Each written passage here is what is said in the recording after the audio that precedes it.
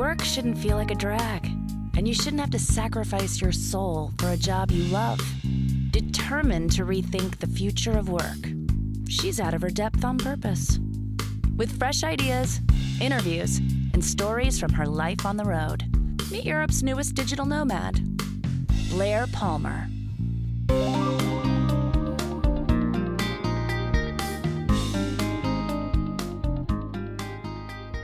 Hi, and welcome to A Brilliant Gamble. This is so exciting. New introduction, new name, and new focus for the show. The future of work, saying no to the conventional 9 to 5, or more like 9 to 9 for most people. Questioning why we work the way we do and how to configure a working life that really works for you. There's so much to talk about. So many people I meet are at this point. Maybe they've reached a leadership role or a senior job, or like me, they're running a business and they've worked very hard to get there, but they're wondering whether it's still working for them. The world of work is changing. New options that weren't available before are available now. The needs of business are evolving. And I want to look at what the future of work might look like and how you, on a very personal level, can create a more blended approach to working and living. We have a new website, www.abrilliantgamble.com, and a new coaching program. In fact, a few new programs coming later this year, but more of that another time. I don't actually want to talk too much at the moment because we have a great interview for you today. One of the things I want to do is to bring you stories of people who are doing something different, to explain why they're doing it, how they made it happen, and what it's actually like, the truth. I'll also tell you the truth, the proper truth of our travel adventure, which starts on Friday. But I want to bring you people as well who are further down the path of breaking the rules of work than we are. And that's very much today's guests. Will and Jessica Sueiro are founders of Worldtowning, a company that helps curious and adventuresome people slow travel. They want to help people take up temporary residence in foreign places so they can experience day-to-day life as a local. And they've been doing this with their own kids and a hamster called Sunshine for about 3 years, most recently getting an RV to travel around Europe together. I've been watching their YouTube videos a lot recently. They do not paint a glossy picture, which I really love. You know, I like the real honest truth. And I wanted to introduce them to you because they were one of my inspirations, and they're very honest about how to make a change and how to overcome the inevitable obstacles along the way. So without further ado, let's go to the interview. Jessica and Will, I'm so thrilled to have you on the show. How are you doing? Thank you. Thank you. We're super happy to be here as well. It's great to be here. Tell me, first of all, where you are, because that's always interesting with a traveling family. Okay, so we are currently in Cabo, Mexico. In Cabo San Lucas. Cabo San Lucas, Mexico, on a pseudo vacation. But we actually live in Europe in our camping car, which is parked in the south of Spain right now in Malaga. And when we return, we're going to take it to Morocco. And we're on a 2-year adventure around Europe to hit every country in Europe, which I think is going to end up turning into a 3 or 4 year adventure. It's crazy. We've been away from the RV now for 10 days around there, and we're starting to miss her. But it feels like we've been away for a month, doesn't it? It feels like it's been a long time. I mean, a lot has taken place in the last 10 days, but wow, it's amazing because I thought we'd get away and be like, wow, we really need a break. You know, there's a lot of things with RV and camping car life where you're like, okay, this is a little hard. It'd be nice to stay in a real bed. But I'm actually missing it. I'm ready to go back. We go back on Friday. And, you know, we're missing our small little space and our, you know, quaint little kitchen and all those goodies. Well, let's backtrack a bit because I think everyone will be really interested to know how you got to this lifestyle, and then we'll actually talk about what the lifestyle is. But what were you doing before all of this? Where were you living and how were you living? You want to tackle that one? It's a long story. We'll give you the edited version, right? I mean, we've been, I guess, corporate people for a very long time. I mean, and we've lived all over the United States. So Miami, Los Angeles, Boston, New York City. And we lived in Boston most recently before we left the United States. But we always wanted to take off and do this sort of travel the world life. But our first go at it was trying to do it under the safe route, which is trying to get an expat package with our company with the company I worked for, and essentially it didn't work out, because the economy wasn't straight, or because there wasn't the right opportunity at the right time in the right place. And we were not an overnight success. We were not one of those people who said, let's go travel. And 1 year later we were traveling. We hung on to this corporate dream of going the safe route with everything paid for 7 or 8 years, was it? Around there. With several different companies in 2 different cities. And finally, after almost a decade, we said, what are we doing? This isn't going to happen. I think it's never going to work out. And so I said to Will, I was already working from home. I said, why don't I take the kids to France for the summer? The kids already spoke French. They were in an international school in Boston. And you come and take a couple weeks vacation. I know it's not ideal, but then we can get the experience of living in another country, even if it's only for a summer. And Will was like, I really want to go.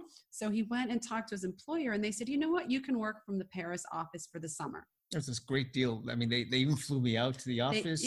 Will flew like first class. The kids and I flew underneath the plane. Last time that's ever happened. And we had, what we could afford was a really small, kind of gross, yucky apartment, flat in Paris, in not one of the better areas. And our daughter ended up getting mono and hospitalized there. And there was just a lot of drama.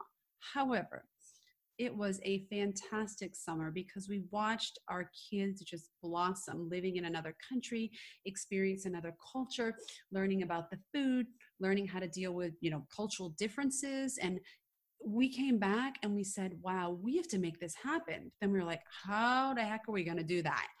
I was already working from home, but I was a graphic designer and I didn't have a consistent and large income. We were looking to downsize and go to a country that was going to have, lower cost of living. But Will could not see how his profession could ever translate into remote work. So we planned for a year. We sold everything.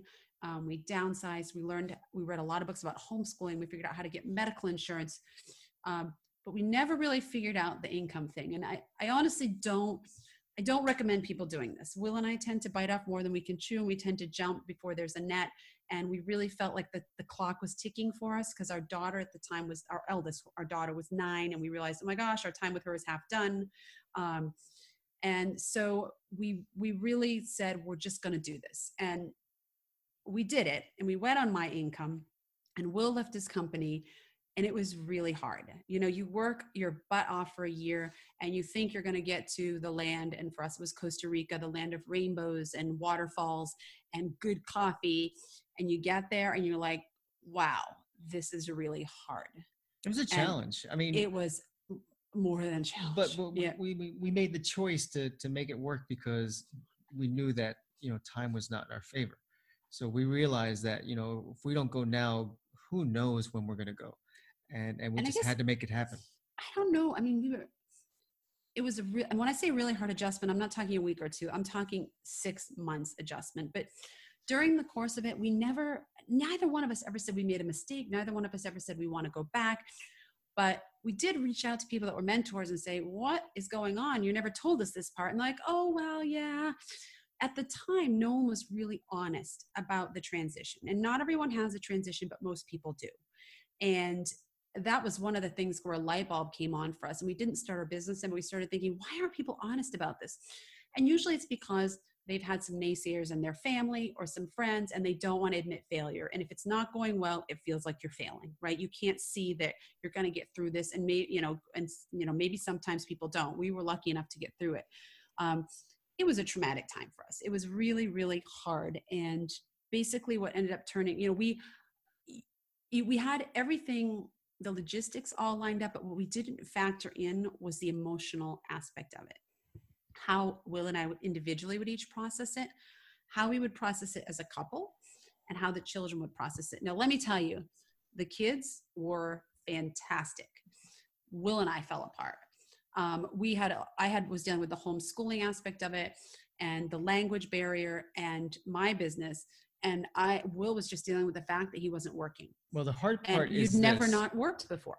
Right. No, the So- hard part is managing change. I mean, you Yeah. know, as adults, we become more ingrained into our routines, and it's very difficult to expect change and expect to run through it well. You know, not without having to sedate yourself in some way or shape or form. Right. I mean, we were in our early 40s, and you know, reinventing in your early 40s, you know, it's not old, but it's very different than being van life 20 or early 30s. There, you know, each age bracket brings something different, and we were really just had no idea how to handle it from an emotional standpoint, and we were not sympathetic to what each other was going through. And Will is not a whiner, but there was some whining going on, and I was like, oh my gosh, I can't deal with this. You know, I was not sympathetic. I had a lot on my plate. He was struggling. And once I always knew, I said, well, you'll find work. Someone will hire you. You have all this there's this experience, but he was not confident in that aspect. And that was a lot of the stress. And once he found some online work, you know, it was half of what he was making before, but it was enough for us to survive comfortably in Costa Rica and everything. I mean, that wasn't the only factor. I had some things that I had to deal with. Obviously, I'm not going to say this was all Will. It was all encompassing. All of us were struggling in many different ways. And that's a huge part. When we teach our class, we talk for an entire week about emotions, because no one ever thinks about that before they go. They think about, do I have medical? Do I have this? Do I have that? But you just figure emotionally, you're going to be fine. You're going, you know, you're traveling. And I think that was a big transition for us. And we had another transition several years later, which was not that many months ago, when we moved into our camping car, which again was reinventing and moving into a small space. And we went through it again. Now this time we had better tools equipped, had an experience, but it wasn't any less painful, would you say? It was more painful. It was more painful. But I mean, but the idea of changing, you know, everything in your sort of normal routine and your dynamic, you know, it's a lot to absorb. And there is an adjustment period which is never really advertised when you're changing your life and going from a sort of a stagnant, Yeah. you know, stable life to a mobile sort of nomadic life. And Right. it's, you know, that's one thing that you just have to allow yourself the ability to metamorphosize into. And process and just give yourself time. So we can turn to the wonderful butterflies that we are now. Yeah. Well, we spent 1 year in Costa Rica, and honestly, it was really only the last 4 or 5 months where we were really feeling like we can do this. This is great. We moved to Ecuador. Same scenario. We spent almost a year, kind of, you know, same scenario, different country. It was a seamless move. We adjusted within weeks.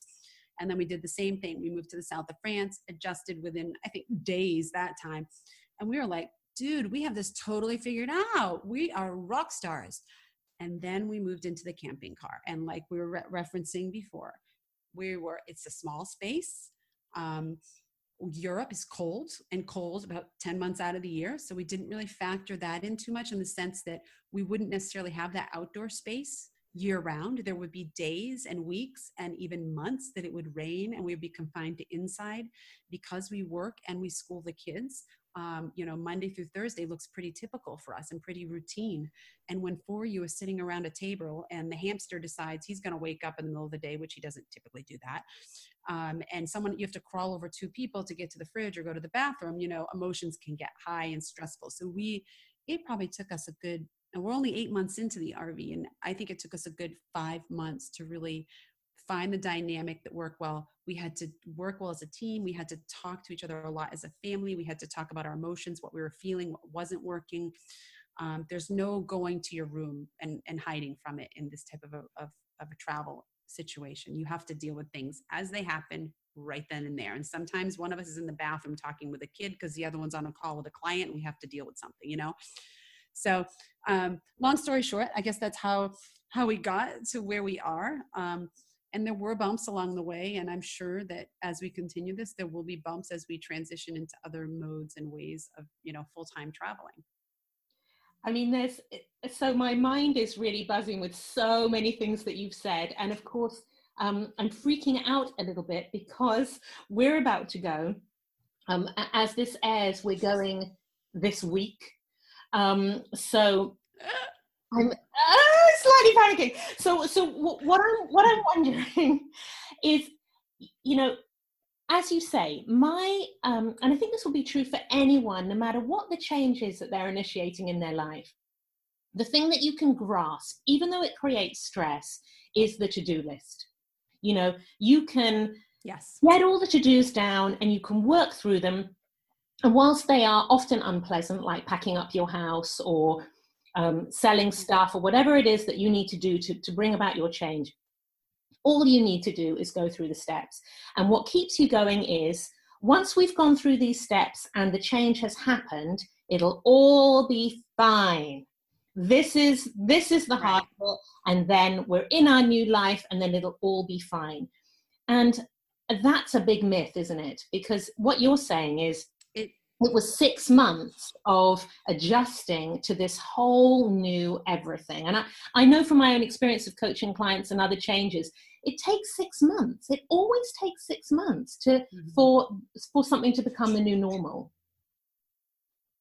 Yes. There's a couple things that we always try and I guess whenever people are asking us what it takes, we say two things. Number one is always try and do as much ahead of time before you actually launch. Basically get all your ducks in a row, because as much as you don't want to wait to the perfect moment, but try and get things as reasonably semi-perfect right. So as if you're possible. going to start a business on the road, start it at home where you recognize the food, the money, and you have a comfy bed.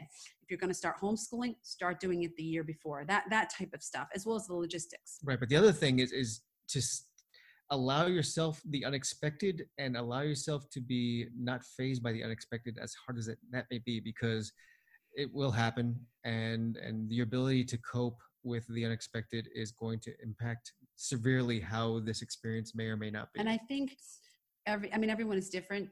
I can only speak from our experience as well as clients that we've had, but your ability to cope, it's like, I consider it a muscle. The more you use it, the more you practice it, the stronger it gets. So maybe the reason, we both felt that our transition to the RV was harder, and I definitely think it was, but I think our ability to cope with it was better. I think we had better tools. I think as a family, we're able to cope with it much better. And I think the more you allow this process to happen, and you just face these things and you deal with them, the easier it's going to be. And it does get easier each time you deal with it. And the level of things, what bothers you and what doesn't, changes as well. You get to a point where you're like, oh, okay, before I needed air conditioning, but you know what? I think I can do without it now. Your priorities change. And another thing that we think is really important to kind of help through this process is knowing your why. And we stress this a lot with people. Know why you're doing this. And it can't just be, I want to go on a fun trip. Like, it really needs to be really, really powerful. Because when you're having those bad days or weeks or sometimes months, you need to be able to refer back to that why to pull you through. And for us, our why is our children. We love to travel. We've always loved to travel. But the reason we're doing this is for them. And that's the reason we didn't wait until we were retired to do it, is that we wanted to do it with them. So when we're making decisions about our business, when we're making decisions about everything in our life, if it's really a tough decision, we refer back to our why. How does this align with why we're doing this? We've turned down some work because it doesn't align with our why of why we're doing this, stuff that maybe doesn't involve the kids, or companies that aren't big on children traveling. We really, really stick to that. And I think if you have a powerful why, when you're ready to kind of pull the blankets over your head and kick your feet and say, I'm done, I can't do this anymore, I give up, it will pull you through. And I'm speaking from experience, because we've used our why a lot to pull us through. Yeah, I think that's so important. Even now, when we're having a tough day, I'm reminded of what the reason is, and also why I don't want the status quo. I think there's a kind of pull towards something, and also a move away from something. And I'm just wondering for you, so it was the kids, and wanting to do this with the kids and wanting them to have this experience. But obviously you were also letting go of some things. You were letting go of other people's or society's expectations about what successful professional life looks like, what is normal, and doing something that even though, you know, more and more people are able to do it because of technology and whatever, it's still pretty unusual. So what were some of the things that you struggled to let go of in order to make this a reality, to make it happen? Showering every day? No, I'm just kidding. Oh boy, there were so many. You want to start with that one? One of the, okay, so let's break it down. So Yeah, that's a big question. well, our reason, so beyond the why, is essentially, yeah, start there. That's a good spot to so start. beyond the why, we have a couple. So number one is that our when we left, our daughter she's just turned 10, and my son was 6. Our son was 6, almost 7. and essentially, we started to see the impact of our 10-year-old in schooling, and starting to see how, the cliques started to form, and there was groupthink, and there were sort of commonalities that, and pressure to be up with pop culture and conform and not find your authentic self. And we reference her a lot because she's our eldest, but she's, is the guinea pig of what's coming down the line for the other one, right? And that was one of the big kind of motivators for us to go. We had them in an international school because we wanted them to have the diversity and the languages and all the different cultures. And we were like, wait a minute, we're paying for this private school, we're strapped every month. Why don't we just go out and make this school in the world? And I think, we travel, like Will said, because of the kids, but, kind of the subheads are, we want to teach them to value experiences and living on less. So valuing experiences and people over stuff, to learn about other cultures and understand that at the end of the day, a mama in rural India wants the same thing for her child as a mama in New York City, at the end of the day, we're all the same. And when we kind of live in this kind of insular bubble of school, work, activities, birthday parties, rinse and repeat. And I'm not saying that there's anything wrong with that if that works for your family. But for us, we felt like it was not a good glimpse of the world out there. And we wanted them to experience the world and the people in it and see how others live differently than us, because, they may decide they don't want to live the way they were raised. And we want to give them the tools to see different cultures and different people and decide what works best for them. And then also to be able to grow up authentically, deciding who they want to be without outside pressures. So those are the things we kind of wanted to get away with, and the things we wanted to gather as we started traveling. So Will and I always kind of had one toe. We've always done our own thing. We've always had one baby toe in what most people would consider normal. So we were accepted by society, but a little on the wild side. And once we kind of pulled that toe out, it was when things kind of all went haywire. We had to reevaluate a lot. We lost some friends. We had a lot of judgment along the way. And we really, we had to let go of caring what people thought about how we chose to live our life. Well, it's letting go of the obligations, essentially. The obligations, there's certain things that are just obligatory as you're raising kids, and with neighborhoods and societal pressures to sort of be, I guess, who you're thought to supposed to be. And it's, we were at a point when we were getting ready to go so over it, and we're like, this is just ridiculous. There's no need for us to have to go ahead and play nice when you don't feel like playing nice, and to go ahead and sort of take part in activity when it serves you no good, and it only sort of serves to show that, yes, I am willing to play a game which I don't want to be in the first place. Well, I think so. We were not one of those people that left because we hated our lives. We didn't hate our lives, but we just didn't feel like we were living authentically. We would end up at events and end up at things and just go, this just doesn't feel right. And I mean, we have fears just like everyone else, but I guess for me, and I can only speak for me, my fear of regret was more powerful than my fear of anything else. So it didn't feel right along the way, the whole way. And, when things don't feel right, I don't like to stay in those situations. So for us, it just wasn't working. It just didn't feel right. And we just felt like there was more to life. We never saw our kids. We were paying a lot of money to get this cultural experience in this school, and they were getting it, but then they were only exposed to people of a certain income level. There was a diversity, but only a certain income. And we just felt, it just didn't feel right for us, Beyond that, though, I mean, the idea about why we thought that we could overcome this fear of sort of letting go of societal pressures is because we got to the realization that the four of us, meaning sort of Jessica and I and our kids, were enough. We Yeah. didn't need to supplement our lives with anything else beyond that to make ourselves feel complete. And so once we got to that point that, the four of us can survive no matter what, Yeah. then that was the key to opening the door and saying, let's take off, because no matter what, as long as we have each other, Yeah. we're going to be good. Yeah. And I think, I mean, yeah, I mean, that really is what it comes down to. We miss, of course, we miss our extended family. But at the end of the day, we've seen a lot of people in our lives turn down experiences because of extended family, or because of fears, or because one of the spouses doesn't want to do it. And the thing we always hear 10, 20, 30, 40 years later is, I wish I would have done that. I wish I wouldn't have let someone pressure me about this. I wish I wouldn't have. And Will and I we're not perfect and we make mistakes, but we're very, very aware of that. And we try to really look at, when we're 70, when we're 60, when we're 80, when we're 50, are we going to regret not doing whatever the situation is that we're pondering at the time? And that's kind of the catalyst for us traveling, because so many people wait till they're retired. And listen, even waiting till you're retired and traveling and still traveling, I think has its great benefits. But all these people that we've spoke with that are either in our classes or have waited till they retired, say they wish they could have done this when they were our age. It was a different time. There wasn't the ability to work as easily as it is now. And not that it's that easy, but it's more, there's more opportunity for it.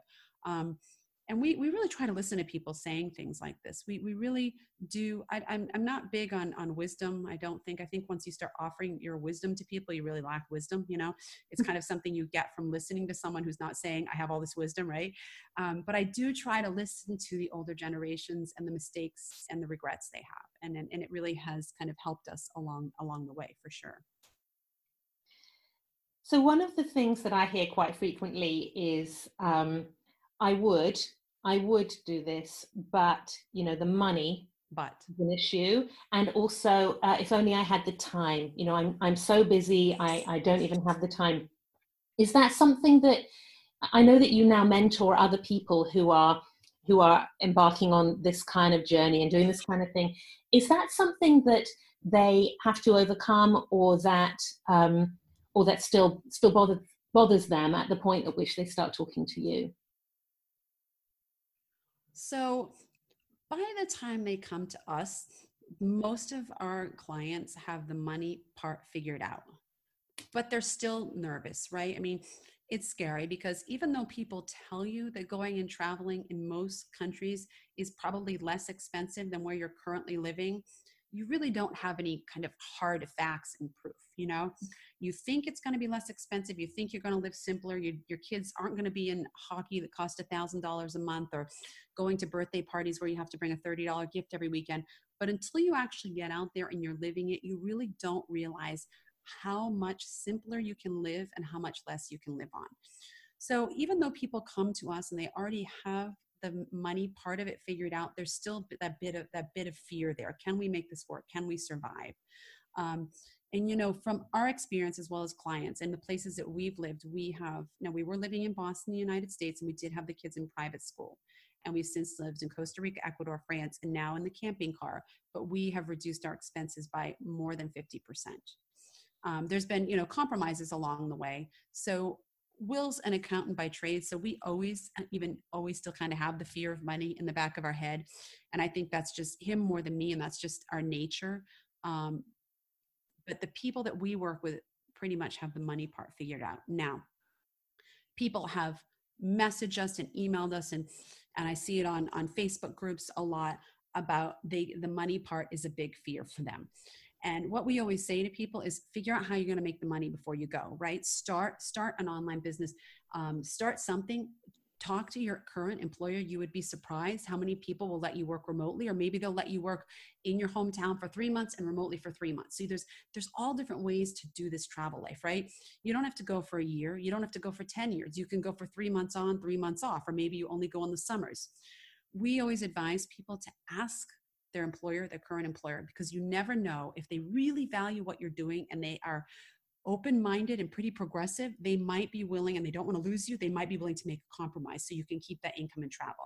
We know people who go on sailboats and work in ports wherever they are. We know people who have sold their homes and gone on and taken their home money and traveled. We know people who have taught English. We know people who were already working online and just took it on the road. We know people that, what are some of the other income? I mean, people find a way to work and make an income if they want this bad enough. So when Right, people but say the fear thing of money, I always right, say, no, but people have other fears too. I mean, people have the fears of just like leaving, their life behind, their stationary life behind, and that is, I have to say, when we're talking to people, that is probably the biggest thing that they do have a fear of is getting rid of their belongings, their stuff. and sort of rising to the point Yeah. to make it happen. Not unless they're trying to maybe travel for 2 or 3 months and then come back, and that's fine. Yeah. That's maybe a gateway drug to longer term travel, and that's fine.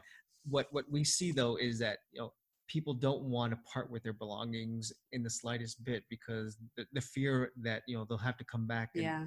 and then reaccumulate things. I mean, that they've sort of cherished and sort of and had it's such a almost, belonging to. it's a stripping, like it's a, wow, you're really doing this once you get rid of your bed and your grandmother's table and all that kind of stuff. So that fear of getting rid of that stuff and everything, is really tough. What I can say from our experience, as well as clients, it's amazing. You don't miss the stuff at all. I mean, when I say at all, you don't miss it at all. We recommend people start downsizing immediately, even if they're not going to go for 2 years. Then they start living with less and getting used to it. And sometimes it takes a while to sell stuff. If you're selling really nice stuff, you want to get, the amount of money for it. Now, you mentioned people have a fear of time. And when you say that, the amount of time it takes to do that, or it taking too much time, like what exactly? I mean, in any, so I'm experiencing it myself. Ironically, one of the reasons that we're changing our lives and changing the business and all of that is that so that we'll have more time. But the change itself and organizing the change is taking a huge amount of time.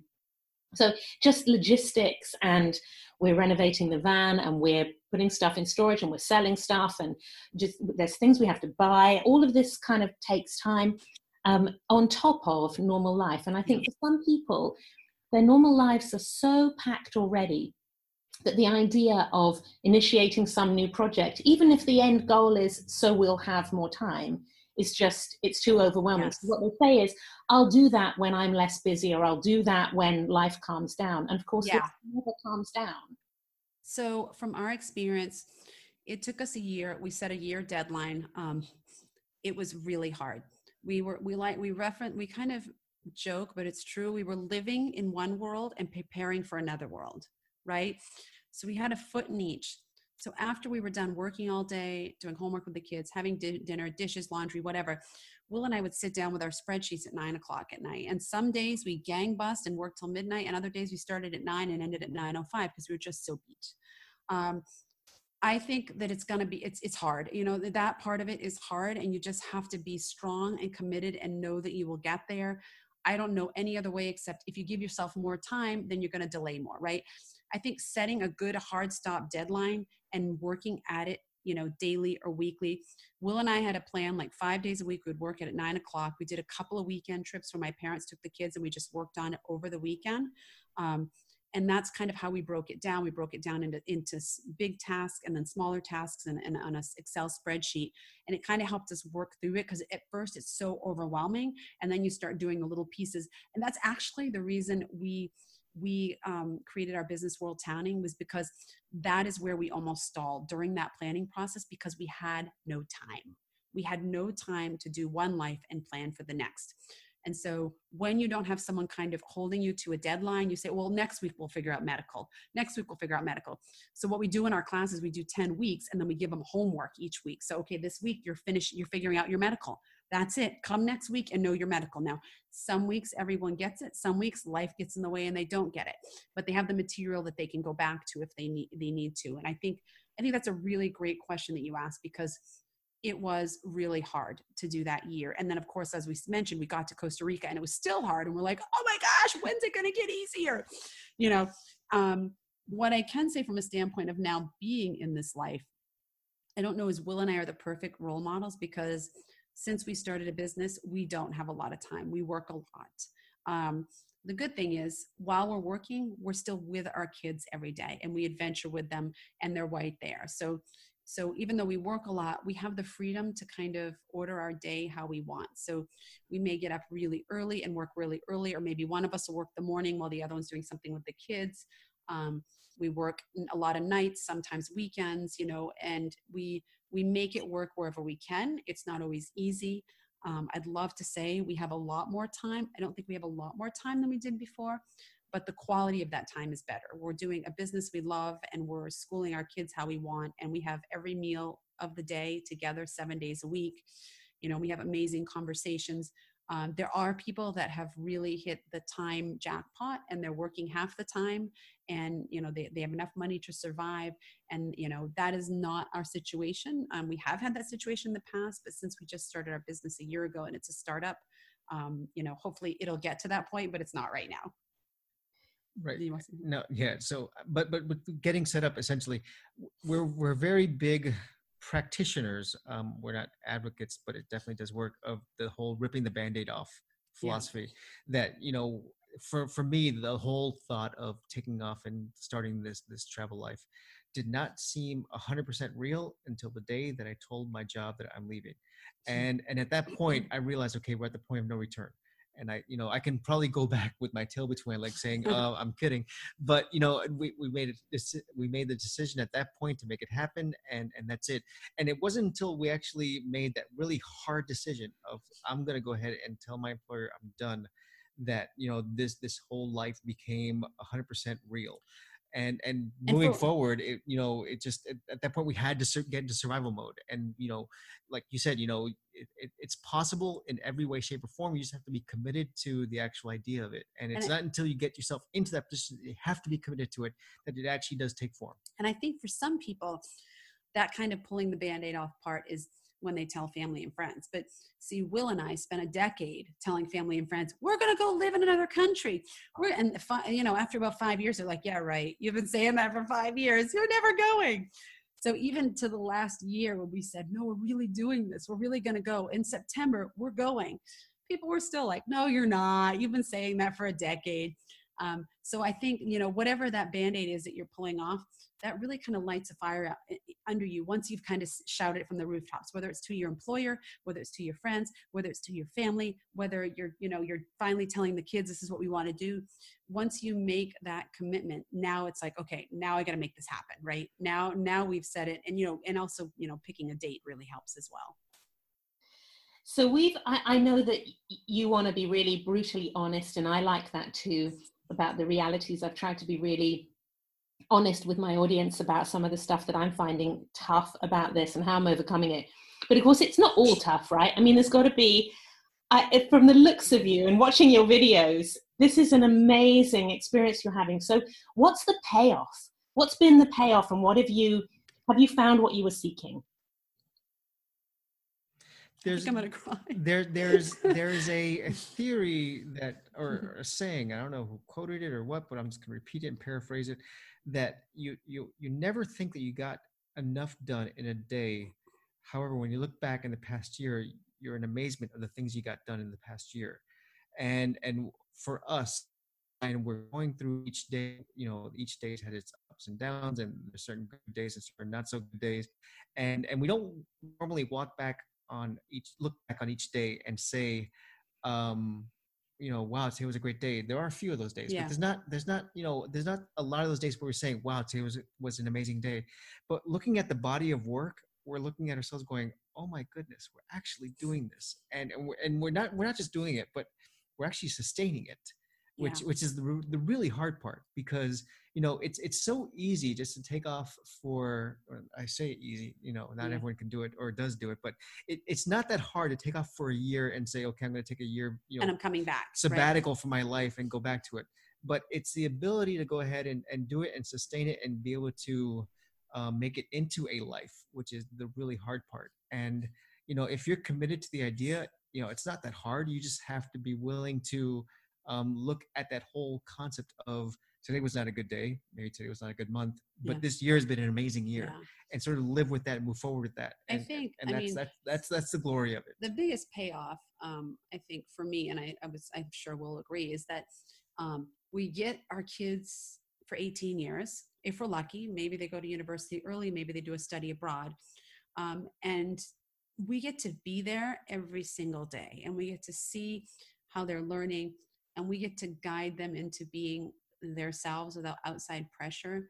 And I think that's really, really cool. I mean, I'm all for traveling when we're 65 and retired, and hopefully we'll still be traveling, but it's really fun to do it through the eyes of the kids and the people that you love, and spending every single day with them. So that's my big payoff, as well as, Will and I have a business together, and we do something we love. And out of all the people I know and that we're friends with, I don't know how many are doing something they love. And it often makes them sad or angry or disappointed, or embarrassed, or whatever the situation may be. And, we're not making millions of dollars here, but we're happy, and we're doing something we love, that we're passionate about it. And hopefully we're inspiring people, and we're, showing them that it's possible to do this. And I really, that's a big payoff for me, as well as spending time with the kids, that we can show people that this is not something that just rich people do, that it is possible. It is not always easy. But let me tell you, if it was awful, we wouldn't still be doing it, right? We're on our 4th year, with no plans to stop. And I think the only reason we would stop is if it became unenjoyable for one of the family members. And we continually kind of have these conversations and reevaluate and ask the kids, and, they're always like, no, this is great. We want to keep doing this. And, everyone has dreams of what they want to do next in a year from now, or 2 years from now, or 3 years from now. So, it's really important for us to be honest. But the payout far outweighs, the hard times. I always say the highs are high and the lows are low. We're not just going through life kind of skating along here. We're going really low some days and really high other days. But we're here, and we're present, and we get to experience this. And then along the way, we get to see the world, right? I mean, all this time with our kids and doing a business that's passion-based, and we get to see the world, and it's pretty darn cool. It opens up your heart and your mind, and you really look at it and say, people are good. Period. There are some bad people out there, but overall, people are good across the globe.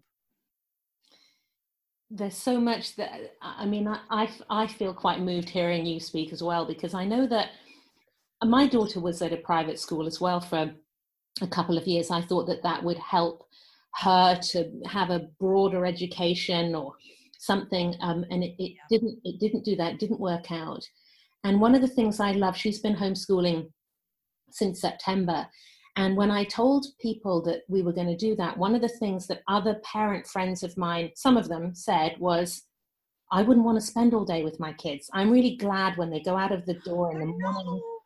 Now the thing is that I understand that, because I used to really love my days when she was at school. I got so much done, whereas now I have the challenge of, I'm doing my work. This is going to be multiplied, of course, when we're together in a confined space. But even in this house, right, I'm trying to get work done. She's trying to do something. She's bored. She interrupts me, or I only have 2 hours to spend with her, and it's not enough time to do the things that I said I was going to do. There's a constant negotiation, renegotiation.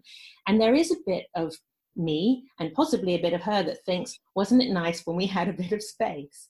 And at the same time, I, even in these few months, know her so much better. I'm discovering things about her that make me just not want to be away from her for a minute. So I wonder if this is one of the big learnings about changing your life in this way, or creating a more blended life, where the things that you find most difficult, or that maybe you thought you couldn't do, actually become the things that are most important later on. The crazy part about that is that, and it's and easy. We can relate to that. We absolutely can. It's easy to see from your side with your child. However, I think the equal side is happening with your child and you, because there are times where where we're not having a great day, and then our daughter, who's 13, who gets it more, because she's now maturing and she's becoming sort of a more astute observer of life. She actually comes up to us and says, it's okay. Yeah. You're gonna get over it. And she can recognize that sort of we're not having our best moment ever, but she's not going to freak out going, what's wrong with you, Dad? Yeah. And she's going to say, you know what, it's okay, because I know you, and I know that this is not who you normally are, and that's fine. And having those moments that we can actually see each other's best and worst, and be able to see that, this moment does not encompass who you are as a lifetime, because maybe you only see me when I get home from work, Right. and we're seeing each other 24/7. It's a really magical thing, and we love it. And well, as a society, I mean, I think across the globe, it's not really built into our culture, at least first world cultures, to spend this much time together, right? Everyone goes their own ways. So like what you said about other parents, we've had other parents say that to us as well, that they're ready when summer's done and ready to send them back to school. I've had women say that to me about their husbands. Like, if we had to work together, we'd kill each other. And Will and I definitely have those days, and we can relate. We have the same things with our kids. I mean, some days it's 1:00 and we're like, oh my gosh, we're just starting our day. There might have been a math meltdown, or maybe there was a fight, or maybe, whatever the situation may be. And we're like, this is really hard. So it definitely is hard, but what you get in return as a family, I think is so worth it.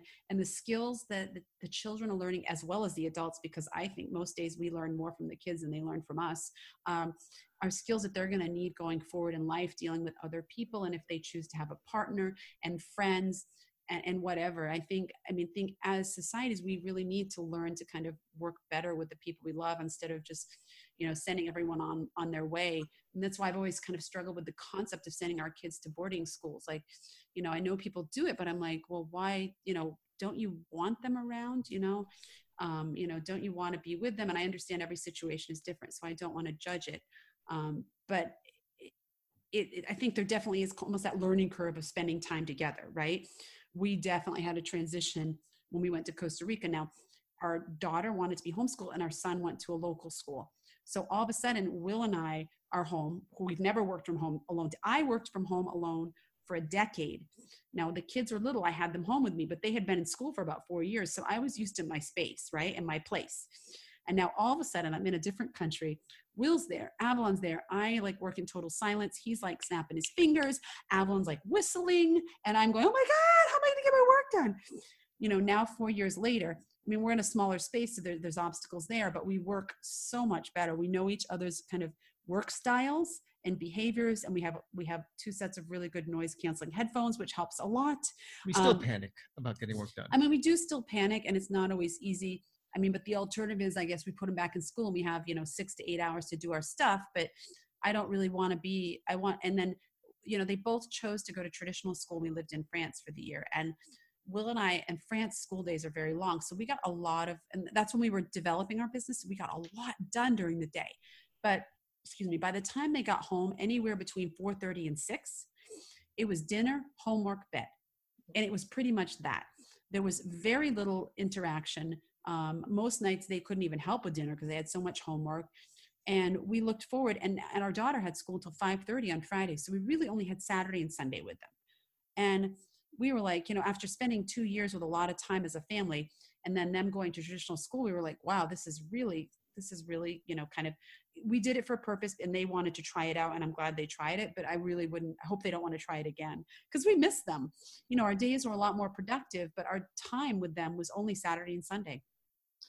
You said something a bit like this earlier on, but one of the facts that triggered me taking Ivy out of school was that by the time your kids are 18, you've spent half the time that you're ever going to spend with them in your life with them.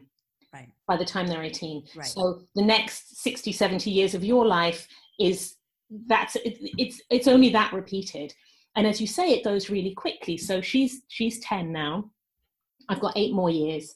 And I kind of think, no matter how hard it is, I want to squeeze every minute out of those 8 years, because then it's that just spread over the rest of my life. It's very thinly spread after that. And I think that's the thing. It's not only is it thinly spread, but if I always like to think of it as we've done our job as a parent. They're always welcome to stay with us, but the likelihood that they're going to fly the coop and go have their own adventures, and we might not see them that often, is pretty high. And I don't want to be that obstacle that says, well, I didn't see you much growing up because I work so much. Well, now I'm getting ready to retire. Now let's hang out, when they're trying to kind of find their way in the world. So I figure, while they're under our roof, let's take advantage of all the time we can to spend with them, because we don't know what 18 is going to look like. And maybe they may decide to go live in, I don't know, over in Japan, and we don't get to Japan that often. And, we've lost that time. Speak for yourself. I still want to hang out with them. Yeah. I don't think they're going to take you to university. I think one of the things that that what you're saying is making me think is around being in the present. So the way that most of us traditionally work is about the future. So if I work hard now, then in the future I can do this, or in the future I'll have money, or in the future I can travel, or I can have the nice house or the car or whatever. And so we make a lot of sacrifices today for the future. And it sounds to me from what you're talking about is that your focus is very much on now. Are we not each day, because as you say, you can have a really bad day or even a bad month. Right. But are we living in the lives that we want to live now? And if we are, then the future will kind of take care of itself when we get there? Well, Will and I were not always like this. Will and I spent our 20s and our 30s working our tails off. Will missed probably the first 4 years. Probably the first 4 years of Avalon's life. He worked for a large accounting firm, and he worked long hours, long days, often 7 days a week. And we both worked a lot of hours and worked hard, and we invested in real estate, and we climbed the corporate ladder. And I don't know what happened, but just one day we were just like, this just, what's the point? There was no big thing like we lost a parent at age 50 or anything like that. But we looked at it and we said, the likelihood of us living into a very ripe old age is high, but it's not promised. And if we only had 5 more years, would this be how we would be living it? I want to be able to hike with my children. And this summer we're going to hike the entire Camino in Spain. I don't want to wait till I'm 65 to do that, because one, what if I don't make it till 65? One, what if my body won't work? What if Will and I don't like each other? There's all kinds of things that there's no promise of that time. And although we do believe in being, fiscally responsible and planning for the future, which we have done, we don't necessarily subscribe to having all these material possessions that just kind of lose value and missing out on what's right in front of us. And I think, now that we've made that transition, I can't ever imagine us going back. We're in such a different place, and our life still feels very, very full and wonderful. In many ways, much simpler and more mindful. And I think we're really conscious of that. We really try to make an effort to live in the moment while still being responsible, and taking care of our children and working and educating them and all that kind of stuff. And beyond that, I mean, if you're focused on the now and making now great, well, then when we get older, the now will still be our focus at that point. And why prepare for something that may happen in the future when you should prepare to enjoy this moment?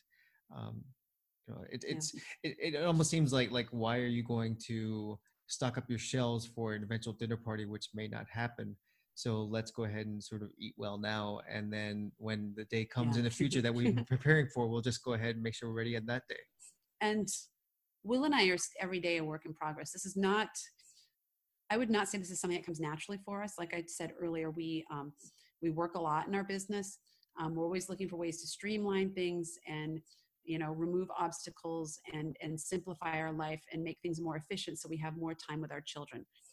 But we are not, I would say by nature, we're not naturally mindful people. Like we weren't an old soul that was born mindful. We work a lot. We have overzealous goals, and we really need, this is really something that we have to really be hyper aware of and focus on for us to behave mindful. I love what you've been talking about, and I love the honesty of it.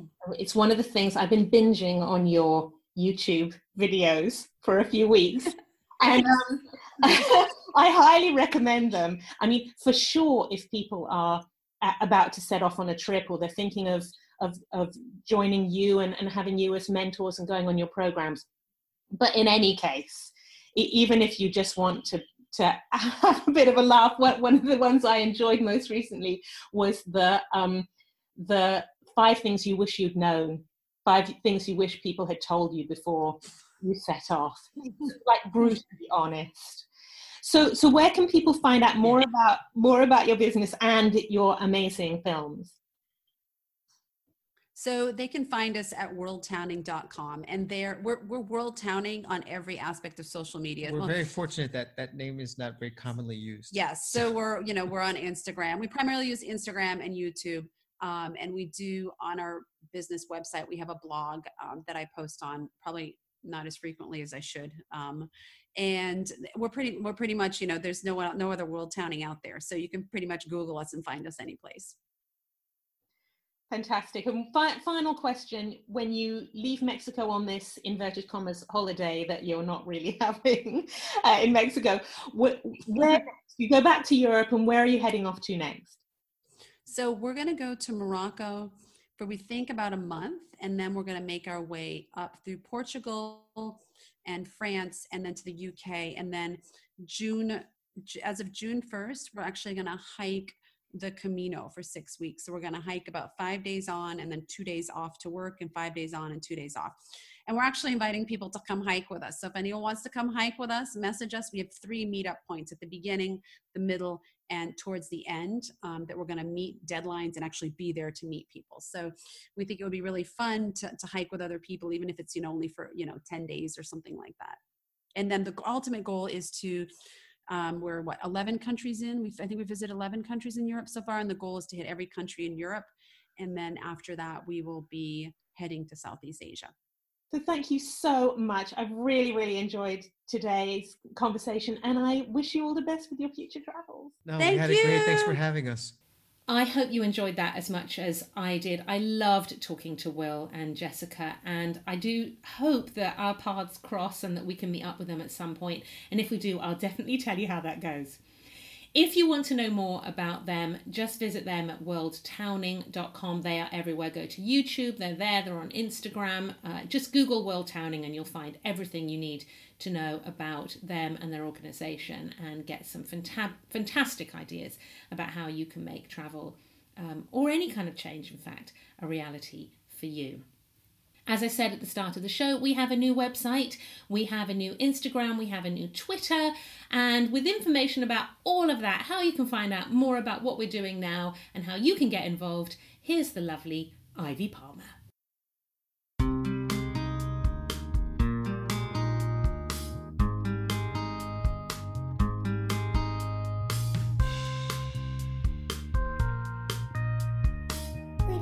To hear from you, you can get all the episodes of this show plus read the blog and find out more about our travel adventure at www.brilliantgamble.com. Sign up to the newsletter and get an advance notice of the classes and programs Mummy is running. Plus, you can follow us on Instagram and Twitter at Brilliant Gamble.